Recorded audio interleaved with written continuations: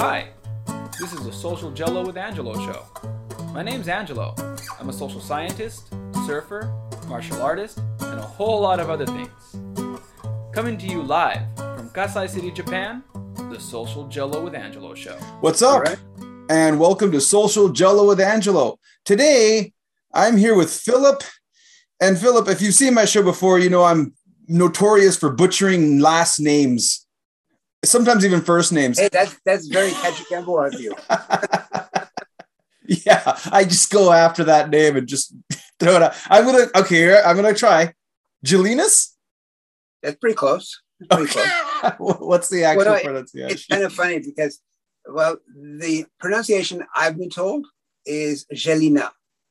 But I know that somebody said yes, but there's there's some stuff.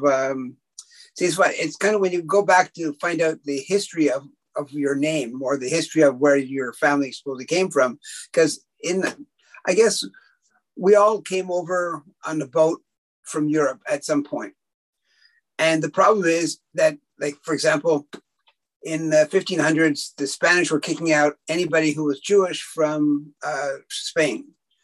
And I was told at one time that, well, we had a Jewish family connection. Well, who knows, right?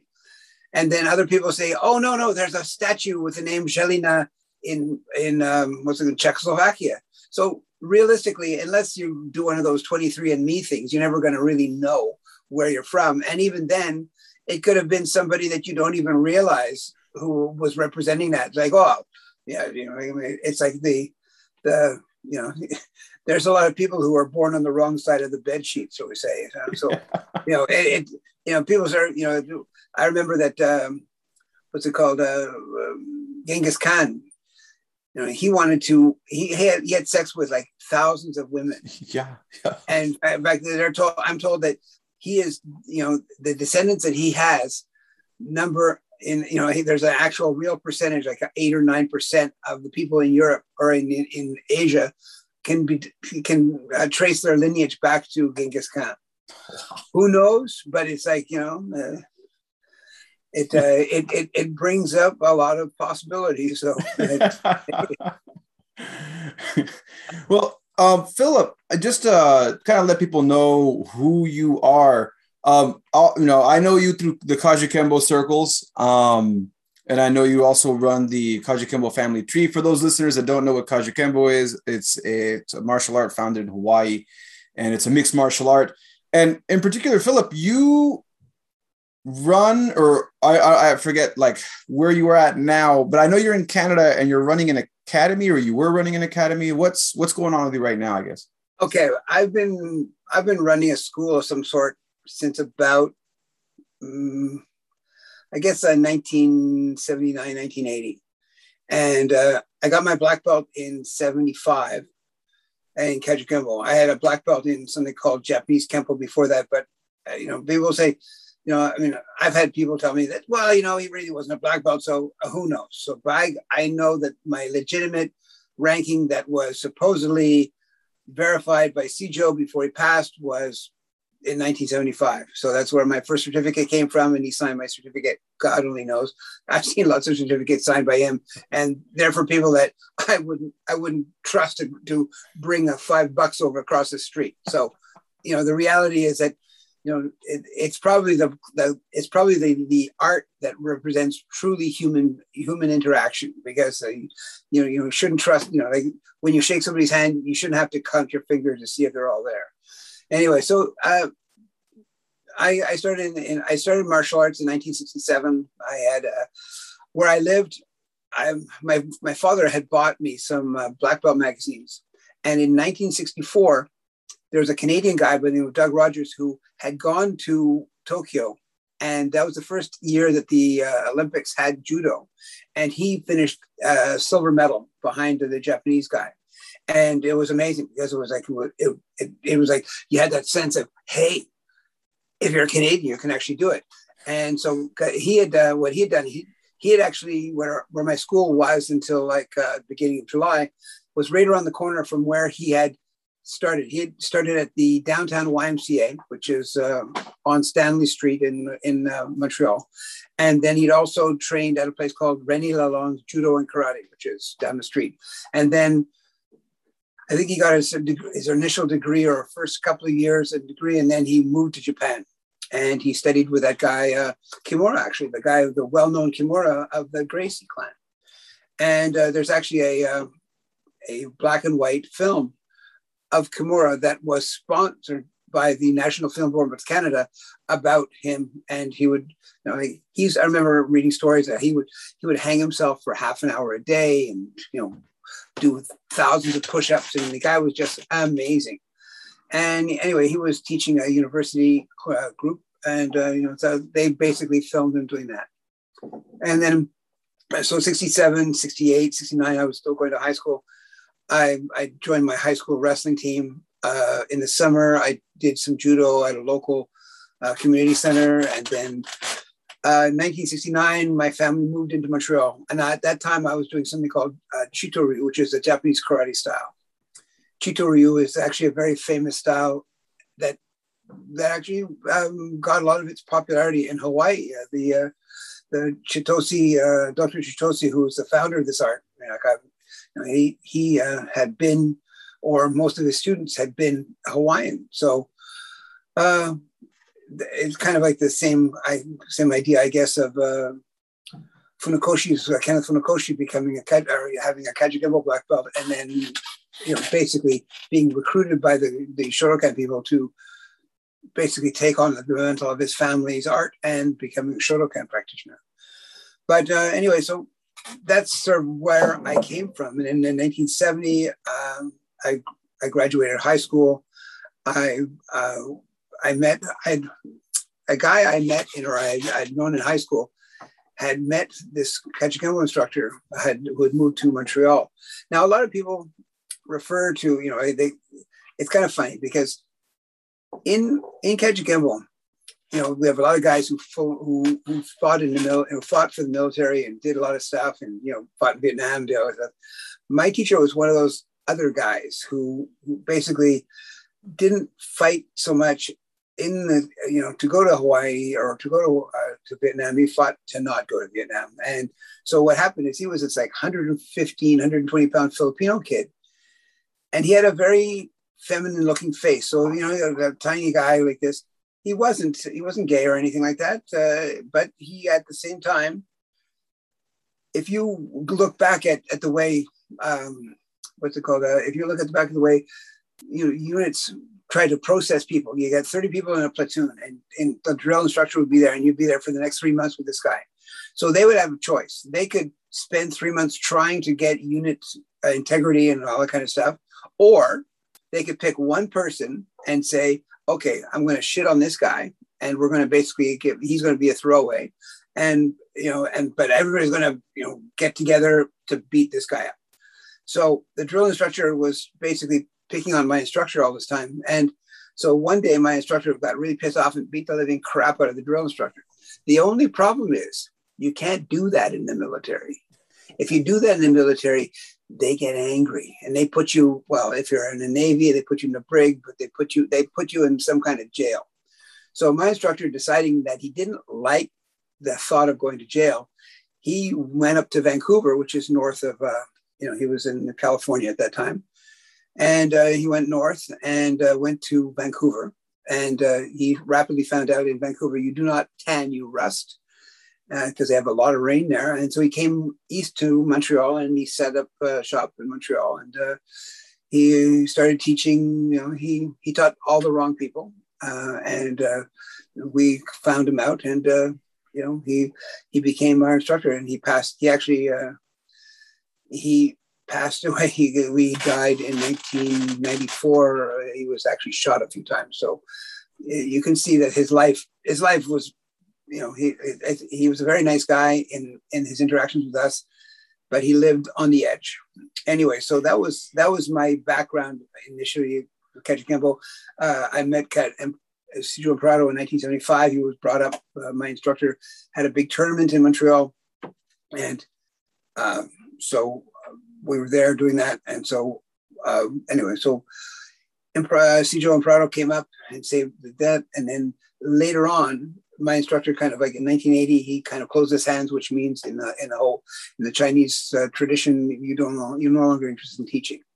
So I got involved in 1981. I got involved with Filipino martial arts in a system called Pikiti Tercia with with a guy named Leo Gahe, Tuan Leo Gahe, and he was teaching it. And so I went down I'd gone down, I'd read about it in a flyer I'd received one night. And I said, okay. So I said, oh, it's interesting. So I took a train down to New York State, and to a place called, the train station before Albany. And then I took a bus inland to a place called Oneonta. And this is where we had the seminar. And so at the end of the weekend, I could hardly walk. It was amazing. And so I wanted to do that. So at that time, I met Eric Knaus, who was and Tom Bizio and Billy McGrath and all these guys who were mainstays of that system. And I'm a real historical buff. My family kind of, I knew exactly where my family, my mother's family anyway, came from, and when they came, what part of England they came from, where they stopped doing it, where they did this, where they, their address, where they lived in 1805, that type of thing.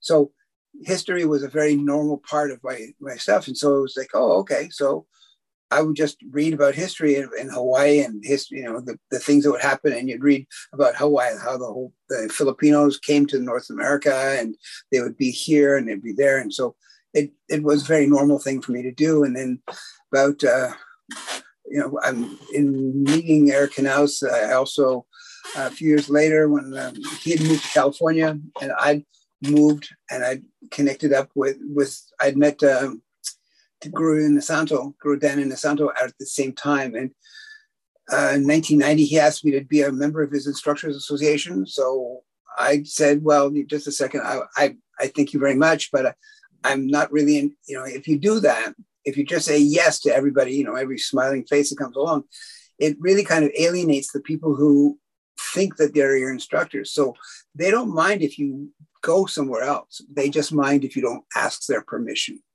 So I asked their permission, and they said, yeah, okay, yeah, sure, no problem. Dan Inosanto is a good name. Okay. So after I was with him from about I'm still with him. I mean, I've sponsored him for about 33 seminars in Montreal. Last year we didn't. I'm going to pause you real quick here. Okay. Just for the listeners that don't know who Dan Inosanto is, I'm sure most of the Kajukenbo people listening are really excited right now, but there might be some people that are, maybe have no idea what martial arts is or have a broad idea what it is. Would you mind explaining who Dan Inosanto is real quick? Well, Dan Inosanto was originally a black belt with Ed Parker, but in 1964, he was chosen by Ed Parker to be Bruce Lee's gopher, if you will. And he would be the guy that would be bringing Bruce Lee everywhere, including to the tournament in Long Beach, at which Ed Parker sponsored every year for many, many years until he passed away. And so Dan Inosanto met Bruce Lee, became a very good friend of his. And then Bruce Lee also moved to Los Angeles at the same time. And Dan Inosanto became his instructor. That was 1967, I believe. And so, Bruce Lee passed away in 1973, but Dan Inosanto had, I met him in 1981 because he'd come to, I'd been a member of a tournament in New York in 1981, a few months in October of 81. I'd started doing Cali in June, and I'd gone there, and it was kind of funny because you don't understand what it's like to do a Filipino cultural day / tournament. Most people don't have this idea that, you're just doing a tournament. And no. Filipinos love three things. They love eating, they love singing, and they love fighting. And so the tournament would go on, but they also had, it was a cultural event. So therefore they had about 6 or 7 choral groups. they had all these people who were into fashion shows and stuff like that. So they had to go. So we had myself and two other people were supposed to fight for the first, second, and third place. And I hadn't lost, and the other two people hadn't lost. But they just decided arbitrarily, because, you know, we weren't Filipino, that, oh, well, we're going to just get, how long have you been doing this? 6 months? Okay. So you're third place.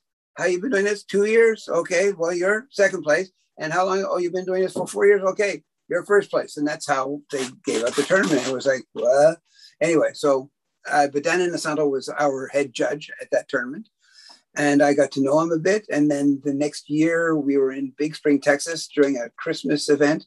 And Guerrero Inosanto came down and had about 4 or 5 of his students with him. And so I got to know him a little bit better. And then I started going to around the same time, he started giving seminars. You know, he wasn't giving seminars. He was a high school teacher in California. And so he just did that. And so what happened was that he was going to do a few seminars because he had such a great demand because of his association with Bruce Lee. And so what happened is that when he decided to try and go back to reintegrate himself into the high school the teaching group, he found out that, well, you know, the guy who had let him do this was not, he hadn't done it properly.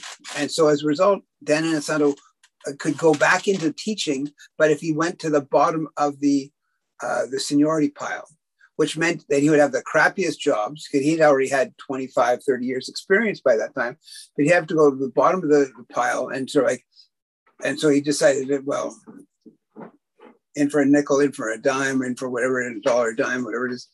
He just realized after a while that this was not meant to be, that he would go back. And so he started teaching, and very rapidly, he went from, like basically, most of us are happy to get like 4 or 5 seminar requests a year. He had so many that, he actually, his wife had to, do this almost full time. She would book his flights, book him into places. And, he actually, if you were to find out how much he made, you would think, wow, this guy can make a tidy bit of cash at the end of the year. Just by people wanting to do that. And he leaves on Friday afternoon. He gets to the place where he's going. He teaches for 2 5-hour days. And he'll either come back on the Sunday night or the Monday morning. And, so he'll spend 4 days in Los Angeles at his school on Ocean Boulevard. And the rest of the time, he just goes off and does seminars. And he's, 50 out of the year. Basically, I think that he spends Christmas at home because he hasn't got any choice, because no one will want him to do a seminar. He is completely focused on that. He does a seminar thing. But so I started going out. He started doing a lot of seminars, and we started having instructor weekends at his academy in Los Angeles. And so I would be invited.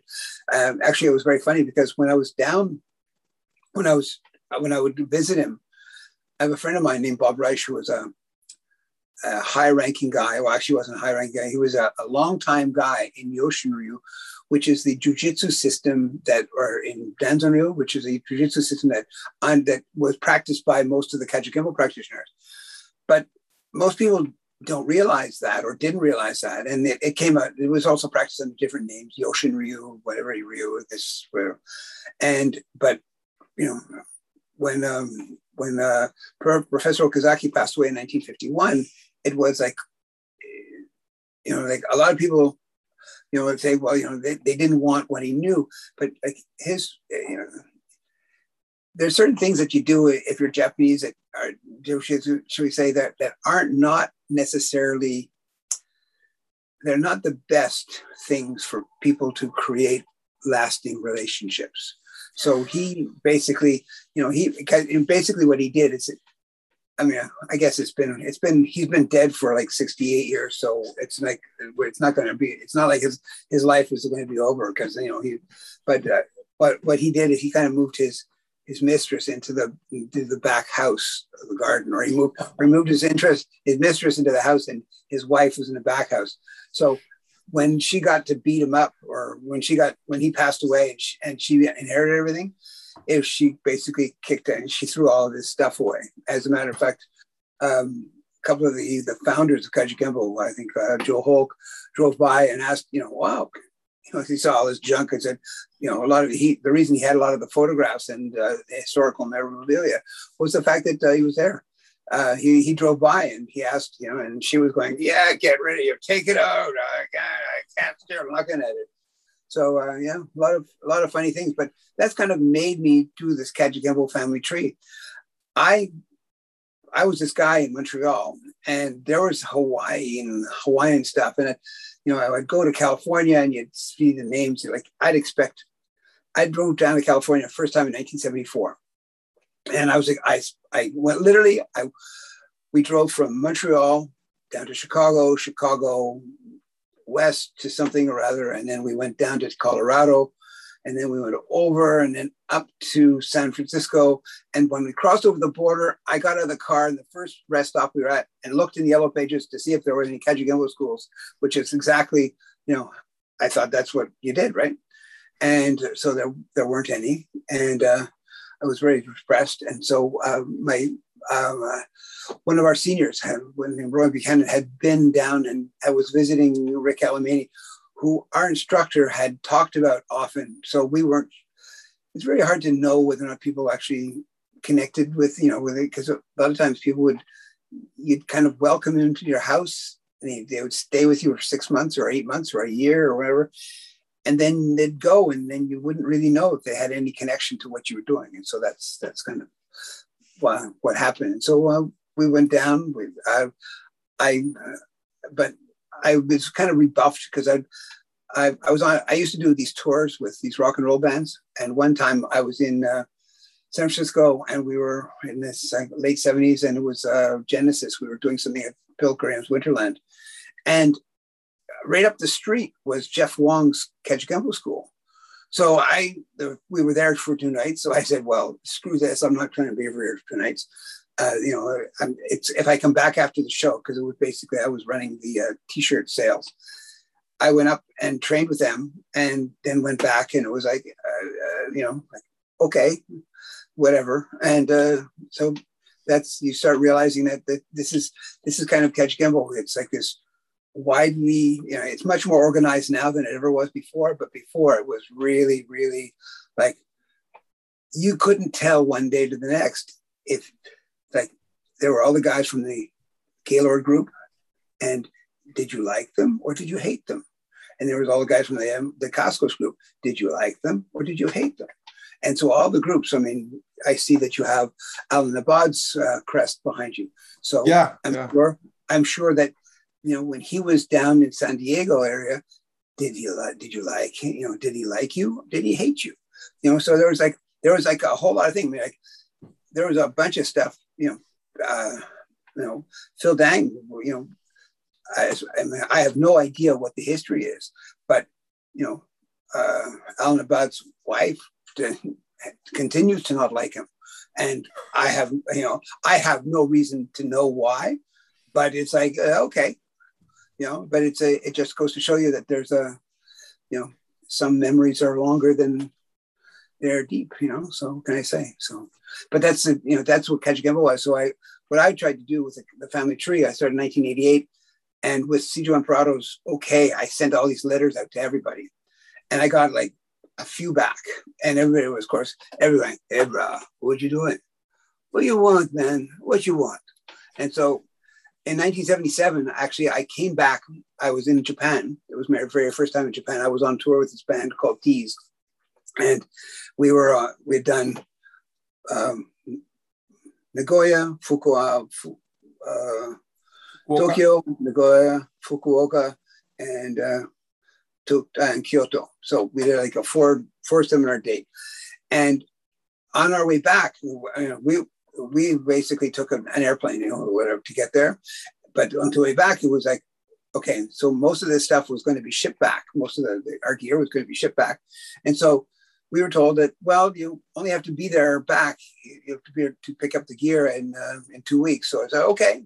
So they gave us our tickets and said, whatever you want. And so basically we could go Montreal, Vancouver, or we can go from Hawaii to, or like Tokyo to Hawaii to Montreal to Vancouver to Montreal, or, you know, any of the variables.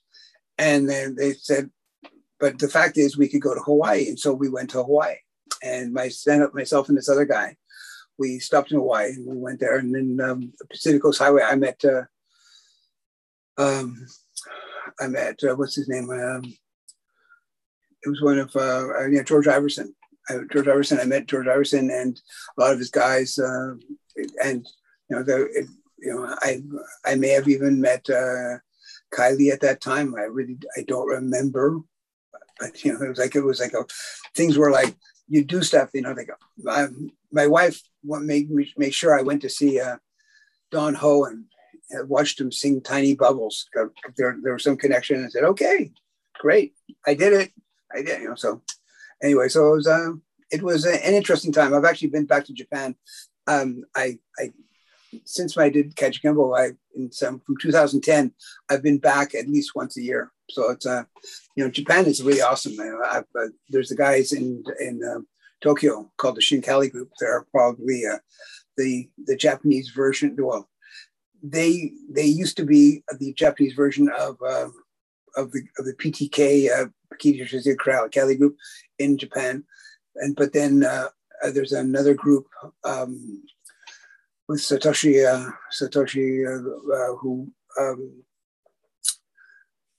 He basically broke away and became part. He went under Group Tuampila McGrath, and so, you know, it's like life goes on, and you know, kind of like Hawaii. It's kind of funny because when you hear about Kajukenbo and people fighting with each other, you know, like I remember hearing stories about like in Hawaii, in Kajukenbo, you had people who were cops and you had people who were criminals. You know, like in Hawaii, you had people who grew the marijuana in the mountains, and you had the cops who were trying to stop them growing the marijuana in the mountains. So it was like it was kind of amusing, you know, because you know, you depending on who you knew, it would depend on what you knew. So it was kind of funny. So, but I that's what I decided. I needed to get something. I figured that I was the best one to do it because I didn't know any of these people personally.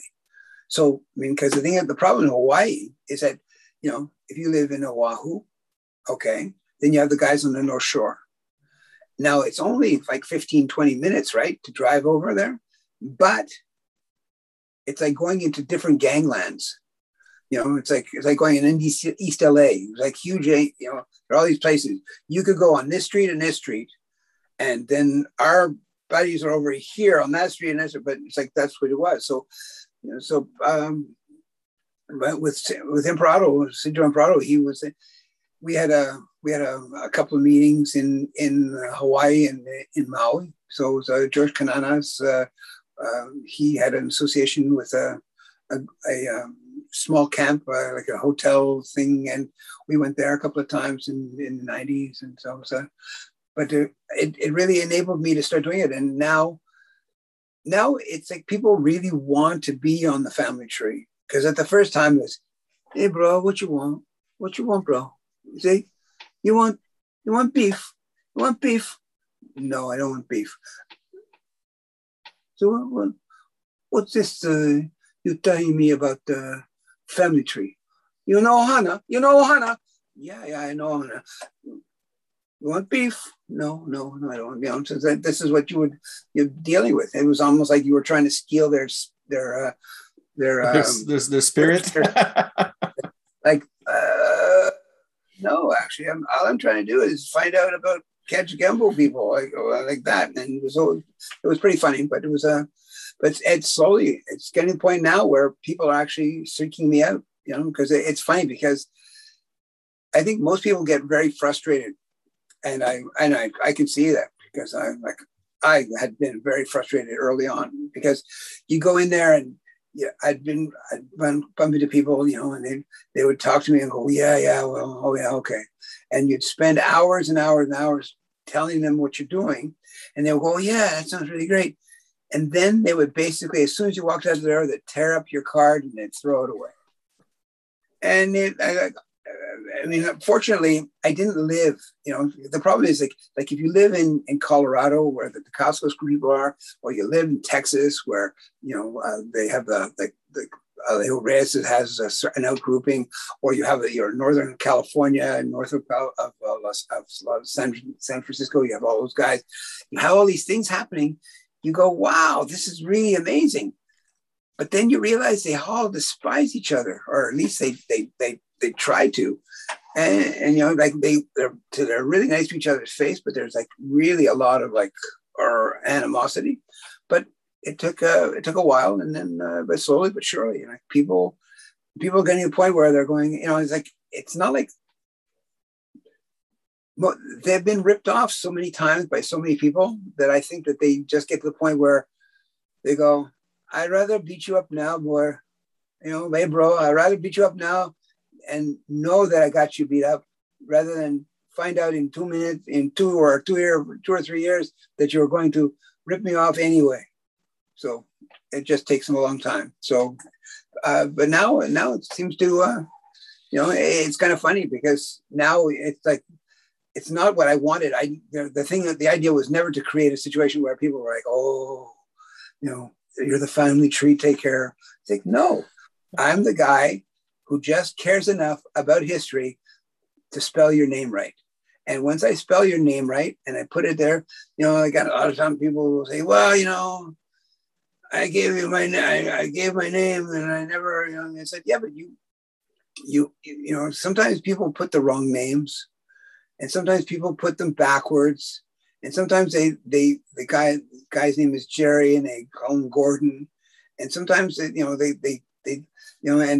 it's tough because a lot of people will say, well, I got my black belt and they tell you here. And I said, well, I spoke to your teacher and he told me that under no circumstances should I put your name on the tree.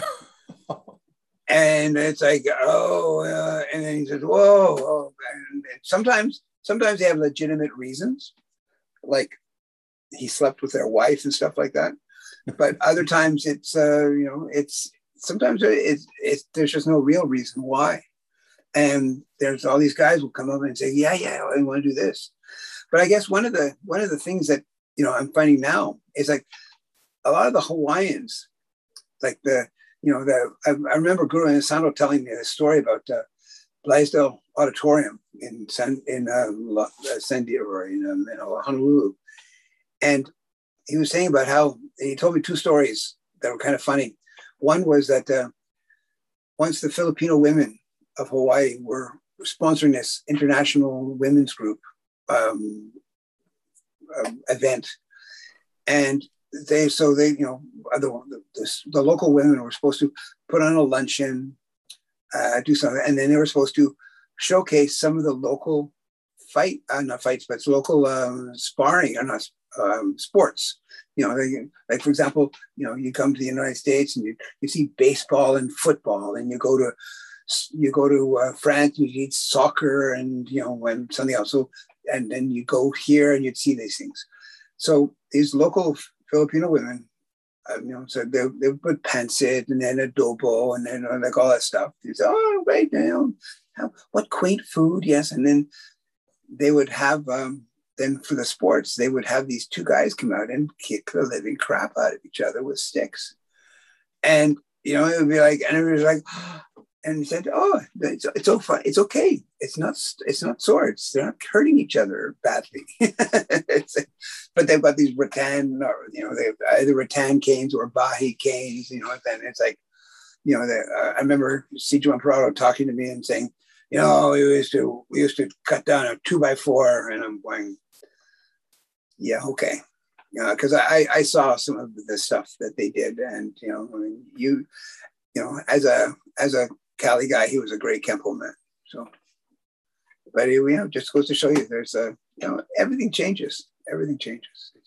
It's interesting because you realize, I'm starting to realize that Kajukenbo has an awful lot of Cali in it. There's depending on who you learned it from, because there are a lot of guys who, depending on who was the receiver of it, they kind of they prepped it back, or they prepared it, like a dish of food, and they would, for example, if you gave a piece of beef to a Filipino, you get some kind of adobo or some pancit, like whatever. You gave it to a Japanese person, they would come back in a bowl with some other stuff and some soup and some noodles. You gave it to an American guy, it would come back as a steak. You give it to a Spanish guy, it would come back as a con carne type of thing. So like everybody would try to specialize in what they did. And you start realizing that there's an awful lot of Filipino boxing technique in that. I started learning. There was a guy, one of the guys that got involved with us doing Filipino martial arts was a guy named Vince Black. He was a grandmaster. He was a student of this guy, Johnny Gaspang, and he learned in San Diego area. And he was in National City, actually. And so, but I had learned, I was learning stuff. I'd be like, okay, whatever, like Aldo Casco's going, well, great, we'll do him. And this guy, okay, we'll do him. And so, but then when I started seeing the stuff from this guy, Johnny Gaspang, you could see the knife techniques, because I started doing that stuff about 7 or 8 years after I'd been doing the Filipino martial arts, because, like you're going like uppercuts and blocks and punches like this. And you realize that represents a very particular social situation. It's like it's the way the Okinawans have interpreted this material, and that's how they do it. And then in 26 they went to Japan, and then it was introduced to Japanese, and it was like there was this thing. But the Hawaiians, or the Filipinos, the Hawaiians have lua, they have all that other art, and it's really amazing. And the Filipinos have, they have whatever Cali, they have the Cali Arnis and Eskrima, or whatever part of the provinces of 7,000 islands that you think you come from, you can reinterpret that material that way. And so they have all this stuff, but you just realize after a while that, there's a lot of flowing drills that work, that, the same idea. Like if you're a boxer, you made jab, cross, and then hook, and the other guy goes parry, parry, and then bob and weave. So there's a bunch of stuff that you could get from that same material. And, like a lot of people say, well, the Filipinos never had real boxing. We have, Americans have boxing. I said, yeah, yes and no. And the reason I say that is because in 1898, the Americans took over from the Spanish through the Treaty of Paris, and they took over. They got Puerto Rico, they got Cuba, and they got the Philippines, and there's a few other possessions, but those are the three primary ones. And they would, people say, well, where did they get it? I said, look, the Americans, if you look at pictures of boxers before the turn of the century, their hands were kind of up here. It was almost like an ability to withstand the other guy's punches before, there was very few little parrying. Whereas because of the Filipinos, they would have their hands up because of the knives would extend. They would have the bakal grip, and they would they would parry and then do their stuff. And then, when they would punch straight, it would be a slice, and the knife could come across with the hooking part. So there was an awful lot of stuff that you would see, and you'd see the techniques, and you go, how is it possible that you came up with these techniques? And so you realize after a while that, America is definitely, what's it called? It's a multitude of spices. It's a multitude of parts that can come into it. And you start realizing that it's like, yeah, there are parts. It may not be a huge thing, but I mean, like if I'm standing here with, doing John L. Sullivan stuff, getting punched in the face and punching you back in the face, eventually one of us is going to get a sore neck or fall down or lose a tooth or whatever.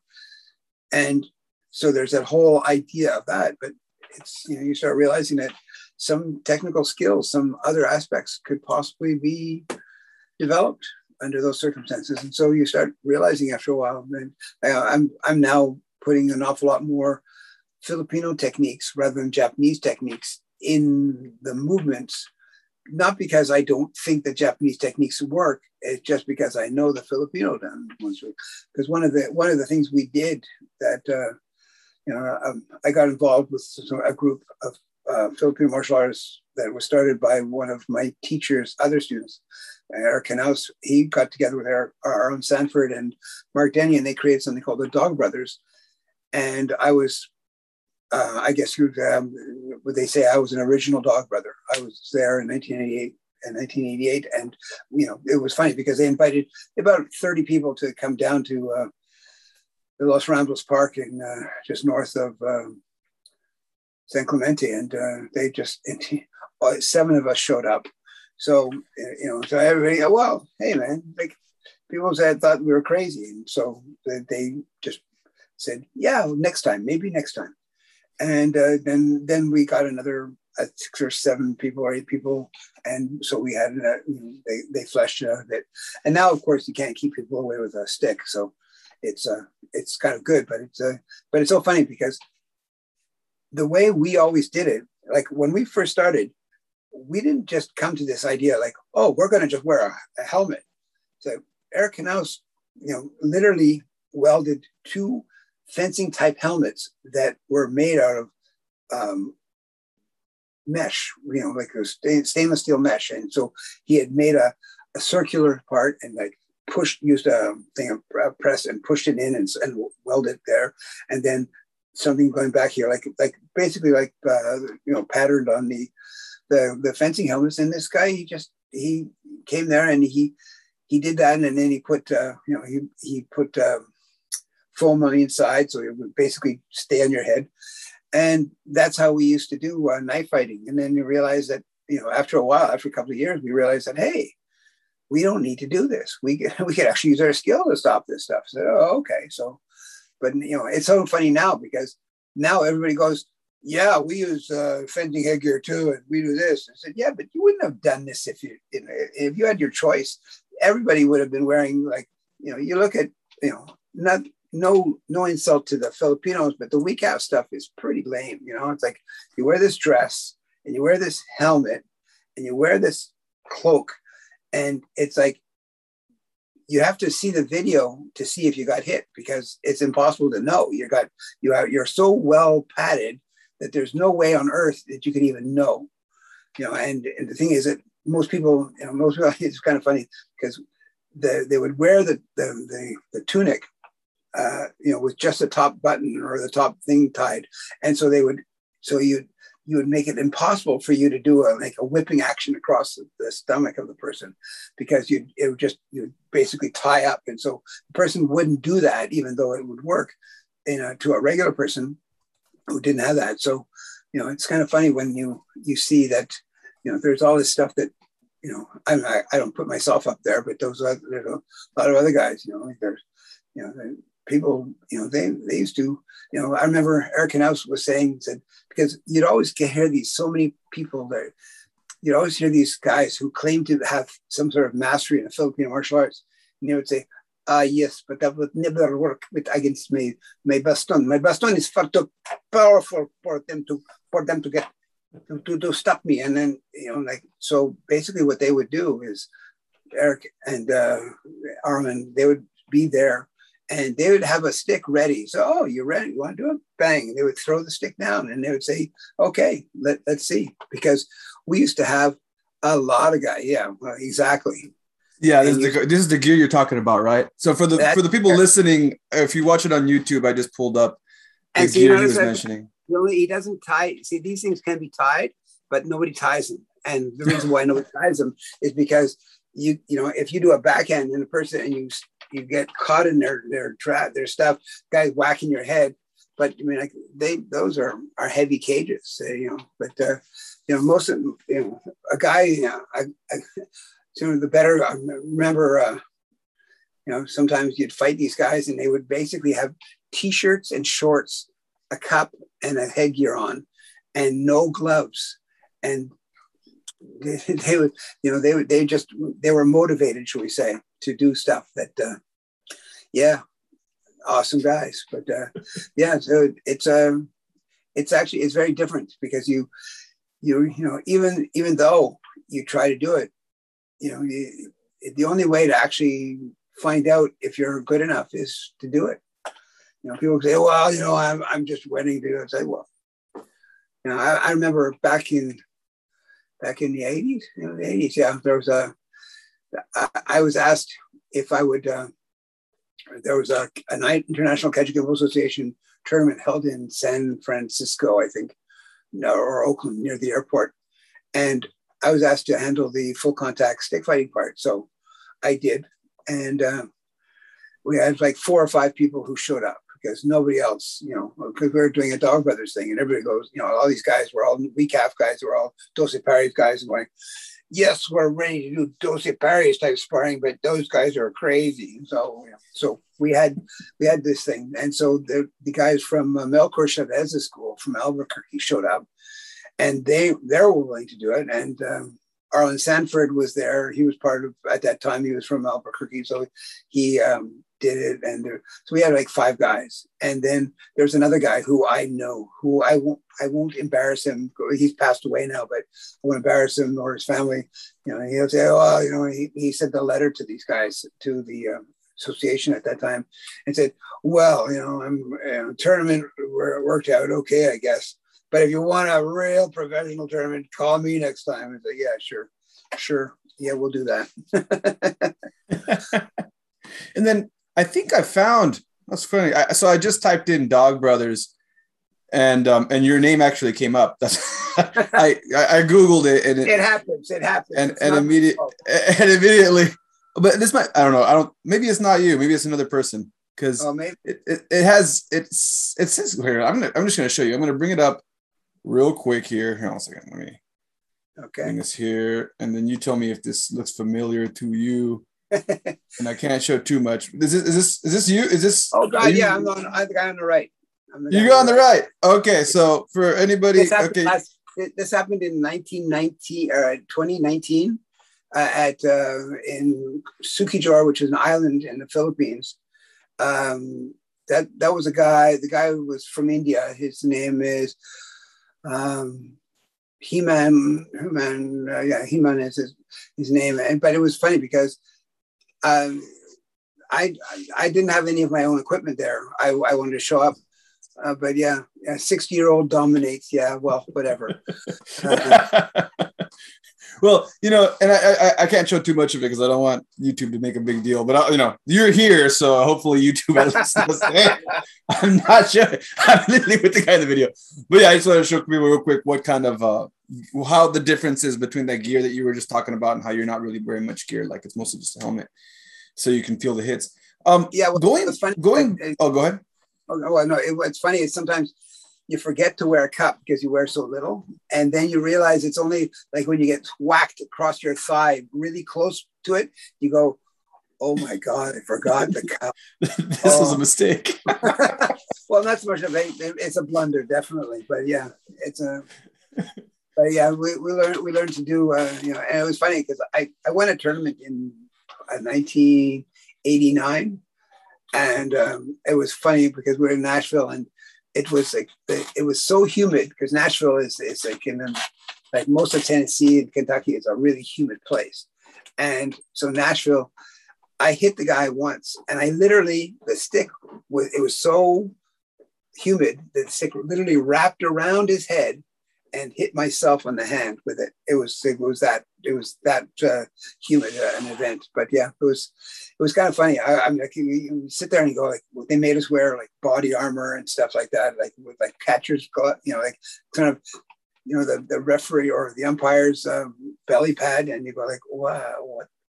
And so it was funny. So it was just like a lot of attacking.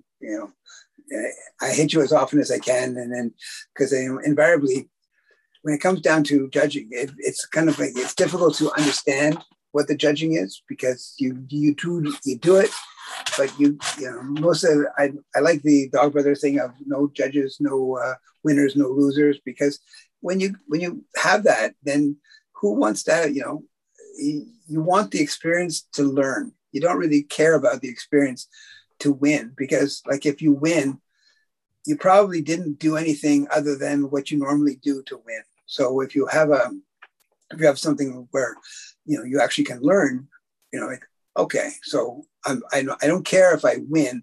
I care if I'm trying to do this technique. And the only way I can get this technique done is by running into the situation and you know, putting myself in the maelstrom and say, okay, I'm trying to do this technique, like a number one slash coming back with a number 5 thrust or a number 8 thrust. So bang. So you go slash and then come back up.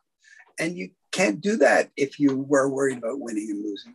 You can't. You have to see whether or not your timing is right. You don't know. You have no clue. So the only way to find out is by checking it out. The only problem is that it's like, you know, it's like I'm 68 years old now. So COVID it hasn't done anything bad to me, but it's, you know, it makes everything stiffer, I think. You know, it's like, oh, you know, I mean, because I used to train like 4 or 5 days a week. And then, you know, you'd be sitting there going, I remember at the beginning of COVID, a year ago, last March, you'd run, you know, at least you'd run. And then there's a park. So I'd run and I'd have like a circuit I'd run. So I'd run and then I'd get to the park and I would stretch, I would swing up, back, inside, and whatever. And then you realize after about 5 or 6 weeks or 10 weeks or whatever it is, that this isn't going to be over soon. So you start giving up little bits at a day, you know. So you go, oh, okay, well, you know, because the thing is like, you know, my school was essentially shut down for, you know, a year and a half. There's like people say, well, you know, I mean, we're very fortunate in Canada that we have, you know, like a lot of people go, that's socialism. I said, look, I'll take socialism as long as I can keep my school open. Thank you very much, you know. And so we would have, you know, they would have this rent subsidy thing, and they would start off by paying, you know, like they would pay a third or a quarter of the rent, and my landlord would pay a quarter, and then I wouldn't have to do this, and then they have different things, and sometimes you'd survive, and like I just moved because it just became untenable for me to try to support this. You know, I mean, at a certain point, I mean, I was paying my rent. The city, the company, or the country was supporting me, but I wanted to reposition myself in the marketplace so I could actually do things. And, you know, I mean, I don't know what it's like down there, but my gosh, it sucks. It's, you know, it sucks everywhere because, you know, basically what you have is you have a bunch of people who have never run anything before. They've always just been the advisors, right? But this time they said, okay, you guys, you tell us what to do, because they've never had anything like this. And so these guys, they didn't drop the ball, but they had no clue either. Yeah, no, like you were mentioning how it is over here. So I'm in Japan, for those of you who might not see the logo. And yeah, Konnichiwa, watashi no namae wa Phoenix desu. Ohayou gozaimasu. That's all I do. That's good enough. So yeah, in Japan, they haven't, you know, the Japanese are always about following rules. So they only initiated a lockdown for 2 months, but still Japanese people follow the rules. So once they knew that COVID was a big problem, people just stopped going out. So the government didn't tell them, hey, you can't go out. You can do whatever you want, but they just don't go out. It was really, for about a year, I did Zoom lessons, even though they were allowed to come in with masks, because they just don't go out. They're trying to follow the COVID protocol. So it goes back and forth between emergency declarations by the government, where they don't lock us down, but they tell us that right now the healthcare system is being strained. And during those times, we don't get locked down, but people just self-lock down. They just don't go out. So yesterday, I cross-trained, right? I have my Kajikembo school, and then I also cross-trained with Gracie Barra Jiu-Jitsu. And when they go into these emergency declarations, what happens is in-house, the Gracie Barra Association will say, okay, we're only going to allow training pods. So if you're vaccinated, which I am, you know, you can come in, you can train, but no cross training. So even though there's 3 different schools in 3 different cities, you can only train with the people from that group, that city. You can't go into another city to go train. For example, I train at Gracie Barra Kakogawa. I can't be going to Kobe to go train because I belong to that group and I can only train with that pod. So, and then even then, I went to class yesterday and everyone was like, I'm not going to class. So it was just me. It's just me and the head instructor. And he was telling me the same story. Like, I don't know how I'm going to keep, like, it's rough trying to keep the school running. The guy started his school about 2 years before COVID. And I was telling him, he was kind of new to all this. And I walked in, and at that point, I've been teaching for about 10 years before. So I came in and I told him I just want to train and I'll start as a white belt because that's what, I haven't trained with you and we'll do it that way. But he, in his time, I was talking to him yesterday and I said, I know people that when I got my black belt opened their own schools, and without COVID being an issue, running a school is not an easy thing to do. Like it's not, people have a lot of ideas of how things are going to go when they run their own school, but it's difficult without COVID. It's difficult to run a school. It's difficult to pay the overhead. If you're running an academy, it's difficult to get 3 different, especially with Kajukenbo, right? People from different schools, different ideas together to work together to run a school.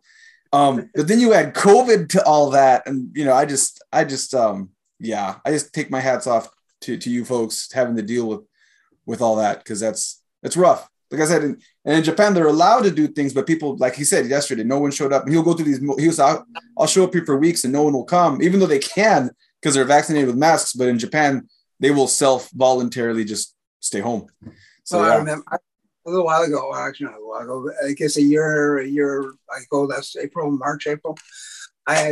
Literally Guru Nisano was supposed to come in the weekend. Okay, it was at the 13th of March, I think, that everything shut down, where they started announcing the fact that there were actually people wandering around the world and they were all from whatever.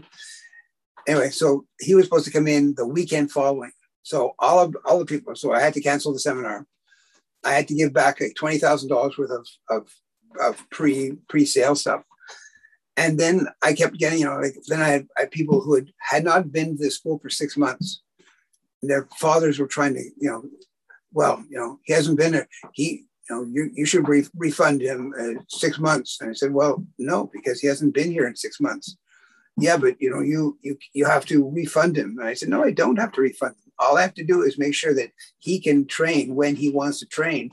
But you have to you have to realize the same thing. It's like, look, I'm more than willing to give money back for things like that. But if you have taken classes and you've taken even one class, and you had the expectation you were going to take all the classes, I'm supposed to sit there and go, oh, well, I'm supposed to read into it that you're not going to take all these classes. Well, it's not the way it works. I wish it was. But it's the same thing. I actually, Stefan is a black belt in Carlson Gracie Jiu-Jitsu. I actually learned my Jiu-Jitsu. I got a brown belt so far in Gracie in Brazilian Jiu-Jitsu that I got in 2004. But my guy, who I'd sponsored the first black belt in Montreal, a guy named Wagner Fabiano. He was a Nofuniel guy. And he was a training partner of the guy who taught, what was his name? The guy from Hawaii. What was the name of the guy from Hawaii? He was a lightweight champion for years. So. BJ Penn? BJ Penn, yeah. Because BJ Penn, he's like, his whole family is called BJ Penn. But anyway, so he trained with this guy, Verissimo, and Verissimo was a friend of this guy, Wagner Fabiano. And, so I sponsored Wagner in Montreal, for first a while, and it was fine. And then I found out on the internet that he was moving to Toronto to teach. And I was like, yeah, okay, thanks very much. Not. And, but then I was approached by this guy named Fabio Hollanda, and he basically said the same thing. And I made the mistake of going with him. And so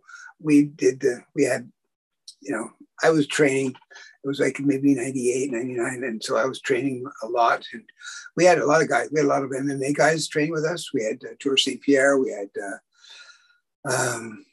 what's his name? Well, we had David Loiseau. We had, all the big guys from TriStar in Montreal. Even though they were Gracie Barra people, nominally, because they were also under John Danaher in New York, who was a Enzo Gracie guy. But if you look at George St. Pierre's stuff, it definitely wasn't a bottom game control game. It was top game, crush, smash, bang, boom. So that's kind of guy we had. And, you just realize after a while that, like most of these people are out for themselves. They don't care. It's like they all talk about, oh yeah, Brazil, we talk very much about this stuff. It's very good, It's like, but we want, basically, they want to fuck you over, because they want to take, they figure that what you have being Canadian, they should have being Brazilian. And, so actually my very first jiu-jitsu experience was with Rickson Gracie, or not Rickson Gracie, but Renzo Gracie. No, it was Machado. It was Higan Machado. Mark Denny was training with him, and he said, "Hey, why don't you come over? I'm taking a private with Higan Machado." So after about half an hour, he said, "Oh, I think I hurt myself. Here, Phil, you go in there." And he turned me into a pretzel. It was funny because I'd never done this stuff. I'd wrestled in high school, as I said, but I'd done a bit of judo, but I had no idea. And Brazilians, the thing that amazed me about Brazilians is that they knew what to do. But within a year of the Americans, they were literally like this.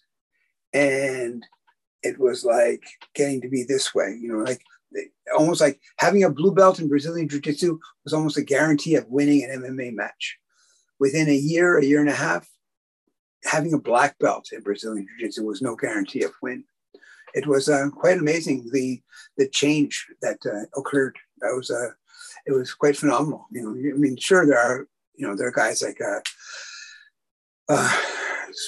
Spider Anderson, but the reality is that those guys, are unique people. It's kind of like saying, well, Michael Jordan, he was a pretty good basketball player. And he said, yeah, he was a pretty good basketball player, and he was, he could jump over you if you were standing there. Yes, that's what he could do. So it wasn't like he was trying to get into that basket. He was like, it was like figuring out what part of the court he would jump from and to nail you.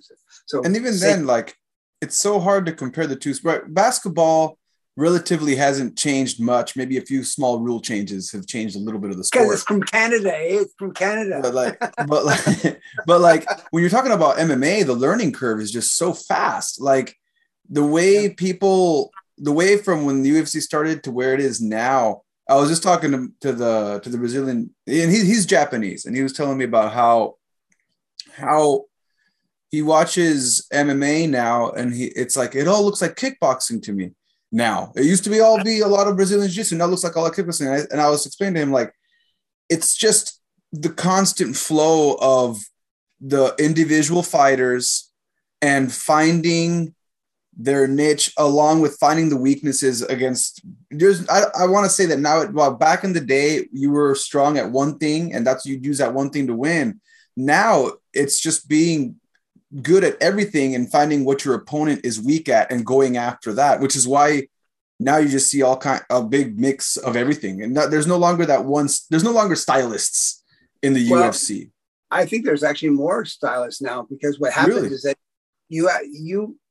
because the thing is, like, if you get a guy who's good at wrestling, good at kickboxing, good at like most of the other things that are considered necessary, he is able to win because either he's more powerful. Look at Nurmagomedov, whatever his name is, Khabib. Like he basically, he just went in and he used what he knew about wrestling to destroy Conor McGregor. And so he went and he just sort of said he was going to create a level of frustration in Conor McGregor so that Conor McGregor would go off and do stupid stuff, and he would get caught. And then since Khabib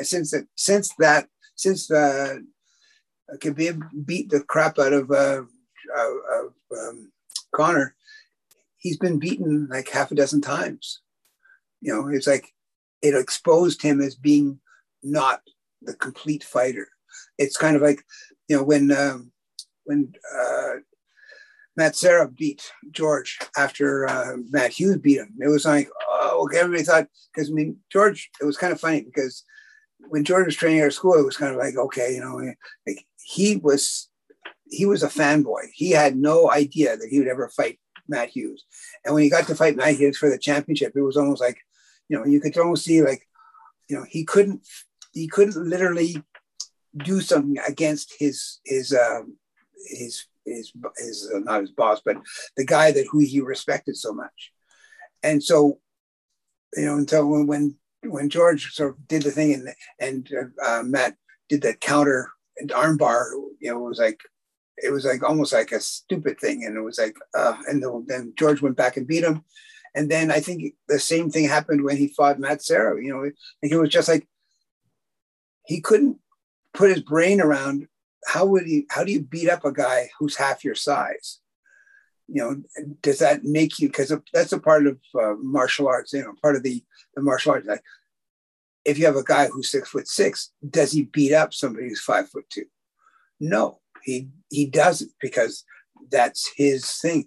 But Matt Serra would be, it was like, because when George realized that nobody was on his side when he was champion, he got down to business and beat up everybody, including Mike Bisping. But up to that point, it was like, he was a tough guy. That was actually very funny because my son works at Comic-Con, and one year, I guess a couple of years ago, George was there, and he was, because he'd done the Winter Soldier for one of the Mattel movies.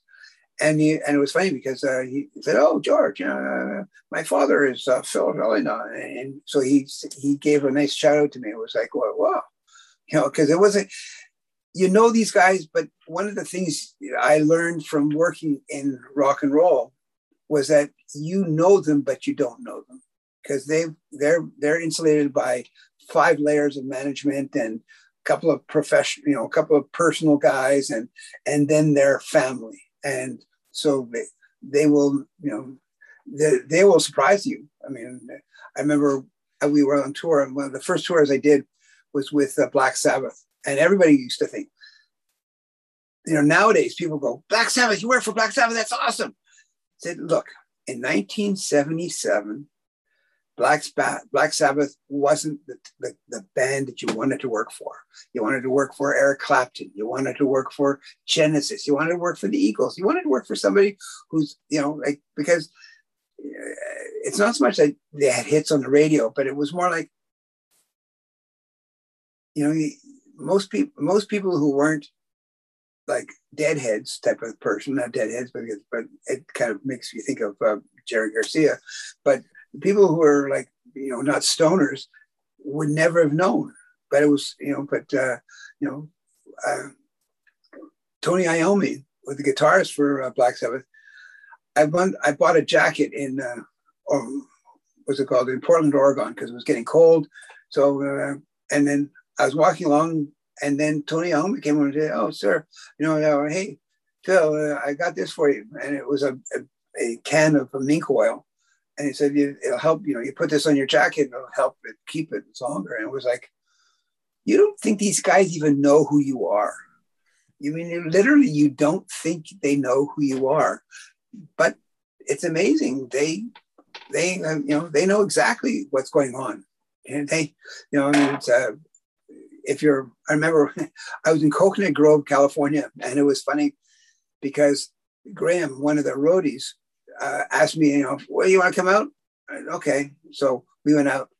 The car was driven by Ozzy Osbourne. So myself and 4 of the road crew and Ozzy were there. We went to this place called the Coconut Grove Lounge.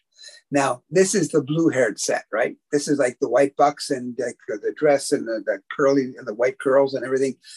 We had the best table in the house.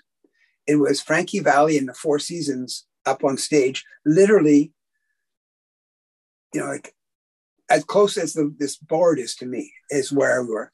And we were plied by the management with zombies all night. And yes, I was shit-faced drunk by the end of that night. And it was so funny because it was like, you just you realize that like the things you don't expect to happen, and the things you expect to happen never happen. So it's kind of funny that way, like when I wanted to go to Japan the first time, like I wanted to go to Japan right after high school and, become the next judo guy, even though you realize after a while, like the guys in Japan, like that guy, Shohei, who was like a really, like a throwing machine over there. And you realize that this guy's been throwing people like that since he was 8 years old. This is not like his thing. He didn't say after high school, oh, I'm going to go and do judo. So no, he was in an accelerated program when he was like 4 years old, and he was throwing people, and then, and he's in the national team now. Okay. But, it's like, that's the thing. You realize that, he just sort of does this stuff, and he kind of go like this. And then when he decides to throw you, you have like literally a millisecond to decide what you're going to do. And if you don't do it, well, you're like all the other guys who gets thrown. It's like, yeah, he's but you just realize after a while, it's like, that's, so it's kind of funny because, when I do get to go to Japan, I go to Tokyo. The last time I went, I was with my family, and we stayed in an Airbnb in this area, which I can't even remember, somewhere. They have an old Olympic training center on one of those streets. It was right next to Yoyogi Park. And it was funny because I thought, oh yeah, we're going to go here. But they took the pictures of this place. We thought this place was huge. It was the size of a shoebox. And there's enough room for me and my wife in one room, my daughter and my son in another room. They were kind of connected, and there was kind of a sitting room, dining room, kitchen thing there, and a area that was sort of a bathroom, and that was it. That was and we paid we paid a lot of money for this, but then when you realize that that's how much hotels cost, so it was really not that bad a deal. But it was very funny. It was like, we just sort of, but they went to we went to Disney Sea, which is the SEA. Like, I'd never been to Disney. I mean, I've been to Disneyland a couple of times in California, but you just don't think about it. The Disney Sea. And you go, what is Disney Sea?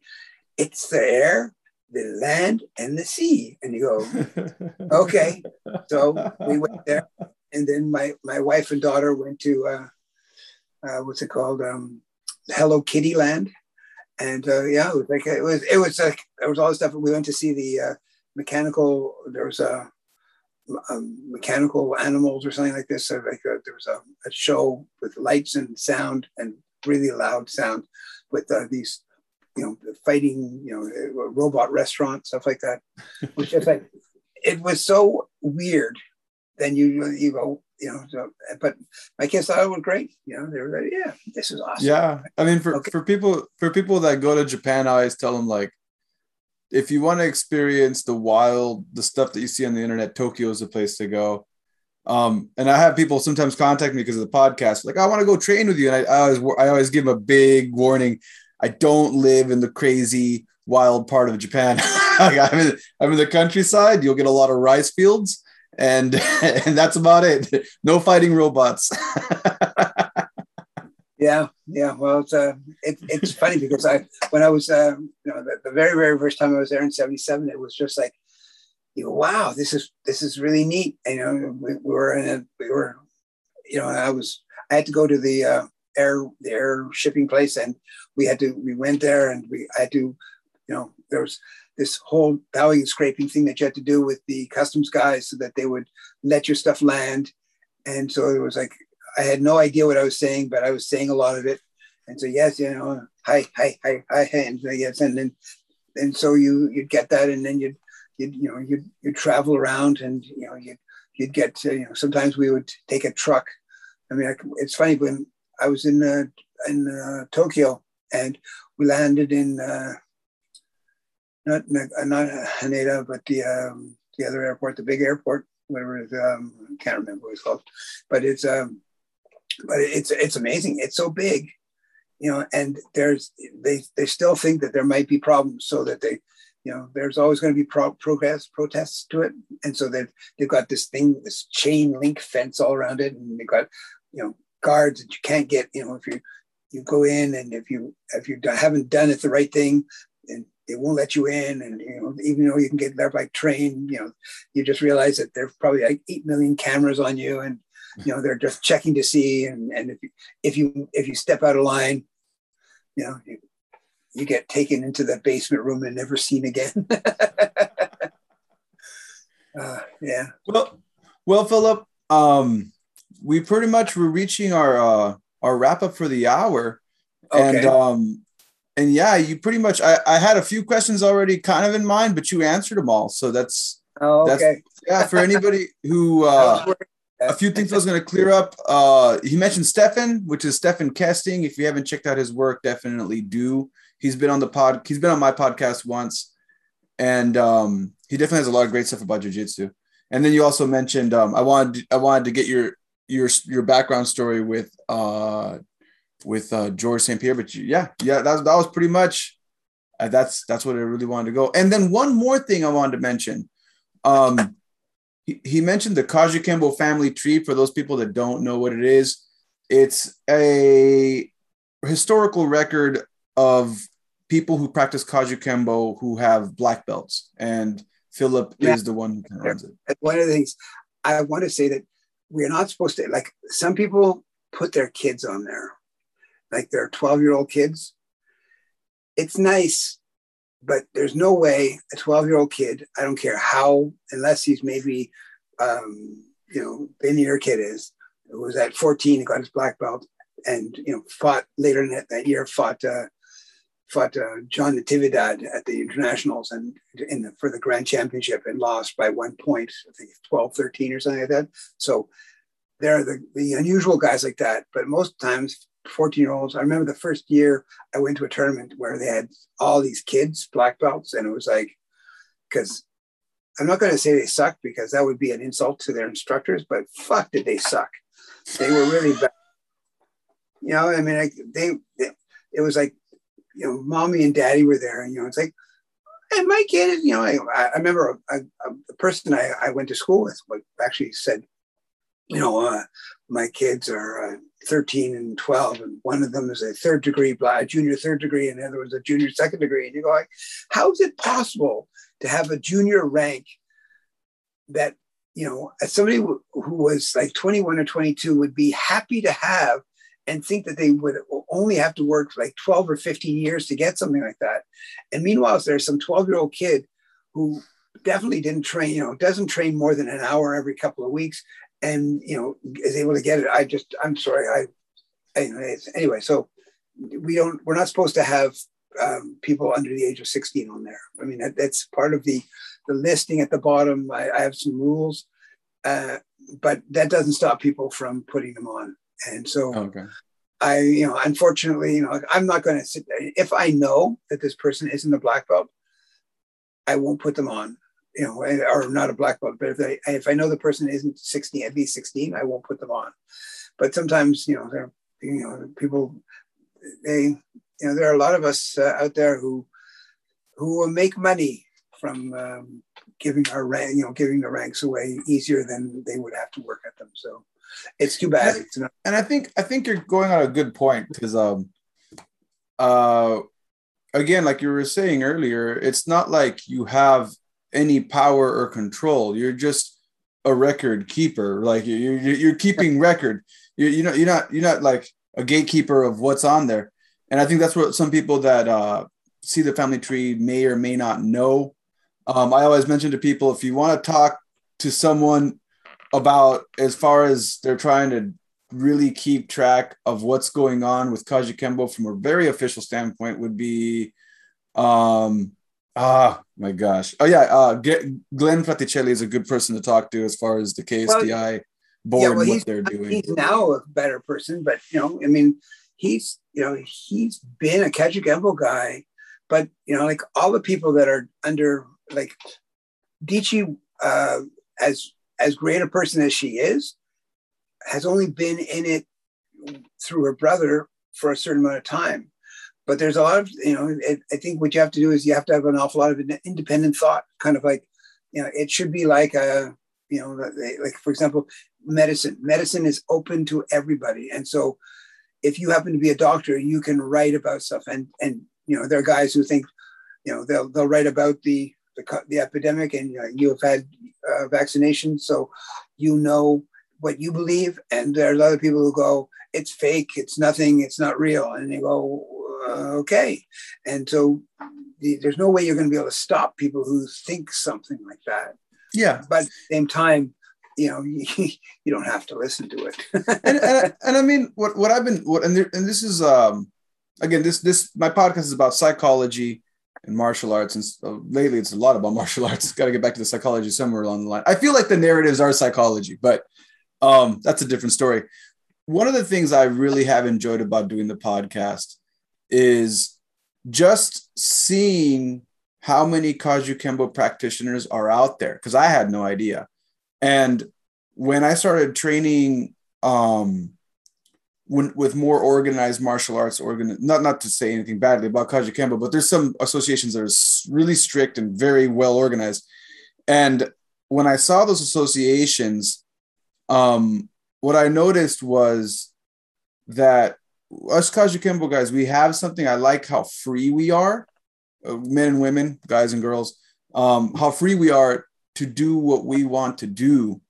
And there's a lot of us. We are a huge group of people. And I feel like the family tree kind of helped me connect with some of those people. And even people that may or may not be on the family tree, I've connected with them too. And I just really enjoyed talking to people that do Kajukenbo, because there's really, in the greater scheme of things, there's not that many of us when you compare us to an art like judo or karate or Brazilian jiu-jitsu, or that's one of the things that I've noticed within what we do. So I really do appreciate the work you do to try to bring some kind of organization to that, some sort of network, which has been nice. It's been nice. I've been able to collect a lot of awesome people through that. So, well, actually, it's you're very welcome. It's that I was trying to do that for me, because I knew that if I was able to get these people to give me their history, or a little bit of their history, it would give me the opportunity to find out if I had a connection to that. And you start realizing that, right now there's been a kind of a movement about all these people now who acknowledge Joe Emperado as a more important teacher in their lives than Adriano Emperado. But, in a sense, Joe Emperado passed away in 1956. He was within like maybe 10 years of the, it was in 8 years of the founding of the art. And people say, well, we did this, was it like from 45 to 47, they basically, they went into a monastery and fought like crazy or whatever. And then, I remember like things like the Palama exercises, they never had katas. If you look at the old Kempo stuff from Matosi, that stuff never existed. Like katas never existed. And, people say, well, how did they do it? Well, they invented stuff. They took the old Nihanchi stuff and they invented it. And, they because if you look at it, the thing the most amazing thing about the Japanese is their ability to make you feel smaller than you are. They would have this kind of like, they'd look at you like, oh, you don't know kata, so you know real martial arts. And you go, so you try to do something that would put you up in their eyes, and you'd realize that, hey, that's a thing. You start realizing that if you start judging yourself based on somebody else, you go, what? No, to that note, to what you just said, I'm in Japan and I do Kajukenbo with the kata and everything. And I still have people saying it's not a martial art. And it's because they have a certain way that they do things. And I've seen this. I've seen this outside of Japanese martial arts. I think I see this in a lot of martial arts that say things are a certain way and this is how we do it. But yeah, like even if you do have kata, the Japanese have their Japanese Karate Federation. I've told the story before. I think I've said this before on the show. I approached them. I said, "Hey, I want some of my students." I had some kids at the time that wanted to do some point sparring tournament thing. I'm like, "All right, hey, I have some kids that want to do some point sparring. How do I enter your tournament?" And they pretty much wanted me to reteach all of their kata and reformat my Kajukenbo to fit their association, their international association, in which which just included a lot of money. And I just said, I appreciate it. I appreciate you. And they kept telling me how lucky I am that they're making an exception for it. And I just, I appreciate you offering me that. I'm just going to respectfully decline. And I have most of my students just fighting in kickboxing because it avoids all that drama. Kickboxing and MMA and open. Yeah, they have open grappling tournaments, the MMA tournaments too, which is way easier to compete in than the traditional routes that just pretty much just want money, the annual dues and monthly dues to just have their name. I'd have the Kajukenbo emblem and I'd have to put probably their name over here, and I don't feel like doing it. Well, I'm fortunately North America basically was created by people who were a little bit on the other side of the blanket, should we say, or the sheets. They kind of, I was named Ed Parker. Ed Parker, studied with Chow, who studied with Mitosi, who kind of and Ed Parker also studied a bit with Imperato, and Imperato had his thing. And then you go like, okay, so you just realize after a while that, just because somebody, in a sense, like people say, well, how did medicine come into being? Well, somebody decided they wanted to heal that person. So eventually, whatever junk, because invariably it was like, oh, the great mountain yonder has, if there's clouds above it, then you will get better. If there's sunshine, you will get, like that's how it was all based on faith and, this happened. And then, eventually they came up with an understanding that if you take a bit of a bark from a willow tree, you can create a thing that, eventually became aspirin. And so you just realizing that, okay, you start replacing the things that with the things that worked. And, even fighting. I mean, when you look at it, I hear so many people, from my Kajukenbo background, and Cali background, people say, oh, there was no such thing. There was no such thing as Filipino martial arts. I said, look, the truth is, if I'm a farmer and I learned to put my stick in the ground and create a furrow and put some seeds in there, I may not have been a factory farm, but I was a farmer because I grew some fruit, or I did something and I changed what I was doing and I did this. Or if I want to be if I want to build a house, well, I have to come up with an idea of building houses. And when you have civilization, and the guys who create civilization, they say, well, okay, we need somebody to build up this wall for our city. So you start building walls, and then you become the go-to guy to build walls. Why? Because no one else was building walls. So I mean, all that stuff. It's like everybody has this idea that somehow, if you didn't have that in the society to begin with, then you couldn't have it later on. I said, well, it's ridiculous. Imagine if we're crawling out of the trees and we're going like, hey, who wants to be a god? Who wants to be a doctor? You're going to be a doctor. Okay. So you come up with something. I got a really sore arm. So you got to come up with something to help me. Who wants to be the farmer? Okay. You got to put your, and it's like, it's stupid. Things that can't possibly happen. You read stories from the old days, like, things like biblical stories or Mahayana stories from the older cultures, or the thing. You realize that you can see the roots of where people started doing their stuff, and it's like martial arts is no different. Somehow this idea that somehow martial arts have to be sprung on. Like if you look at Taekwondo is, the organizational structure is basically Shotokan from the Japanese control Tokyo or of Korea from, let's say, 1906 to about 1945. And then they said, okay, now we're going to try to do the Tai Hyung. And they added kicks. And all of a sudden, bang, they had a different art. But before that point, it was the art that they wanted it to be. You know, it was like it was Shotokan. And then they said, oh, okay, we don't have to listen to it anymore. Screw Shotokan. We're going to do Taekwondo. You know, and so that it's you know, and then you look at you know, their things in Hawaii. You know, they had all sorts of silats that was there, and you know, I've done.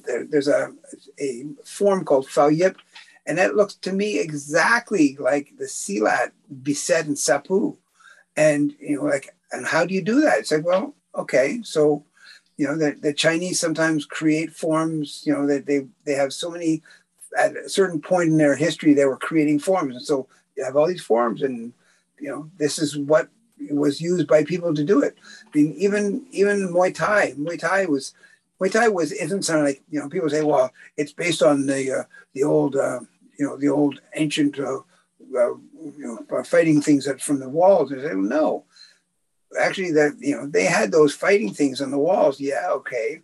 But the way that Muay Thai became popular is because the French and English sailors who were in Thailand and in Vietnam, they would get the local guys and they would say, here, so we're going to teach, you know, you got your kicks. Okay, great. So we're going to teach you some boxing, some Western boxing. And you're going to put these gloves on, but you're going to kick the crap out of each other. It's going to be hilarious. And that's what they did. Yeah. I mean, like I said, it's pretty much the way I look at it is I'm just happy that I can meet other people that do Kajukenbo. Because I can tell you from when I'm in Japan, when I talk to people that do any other art and I say I do Kajukenbo, they have no idea what I'm talking about. So, yeah. You don't have to go to Japan again. Right? You can go anywhere. Arguably, yes. Well, Philip, hey, thanks again for being on the show. For my listeners, thank you so much for listening and watching Social Jello with Angelo. If you like what you saw, please subscribe. I have a podcast that I try to release twice a month. And I also throw in some martial arts videos and some funny videos in between. And I'll catch you all later. All right. Peace. Shaka, shaka. Yeah.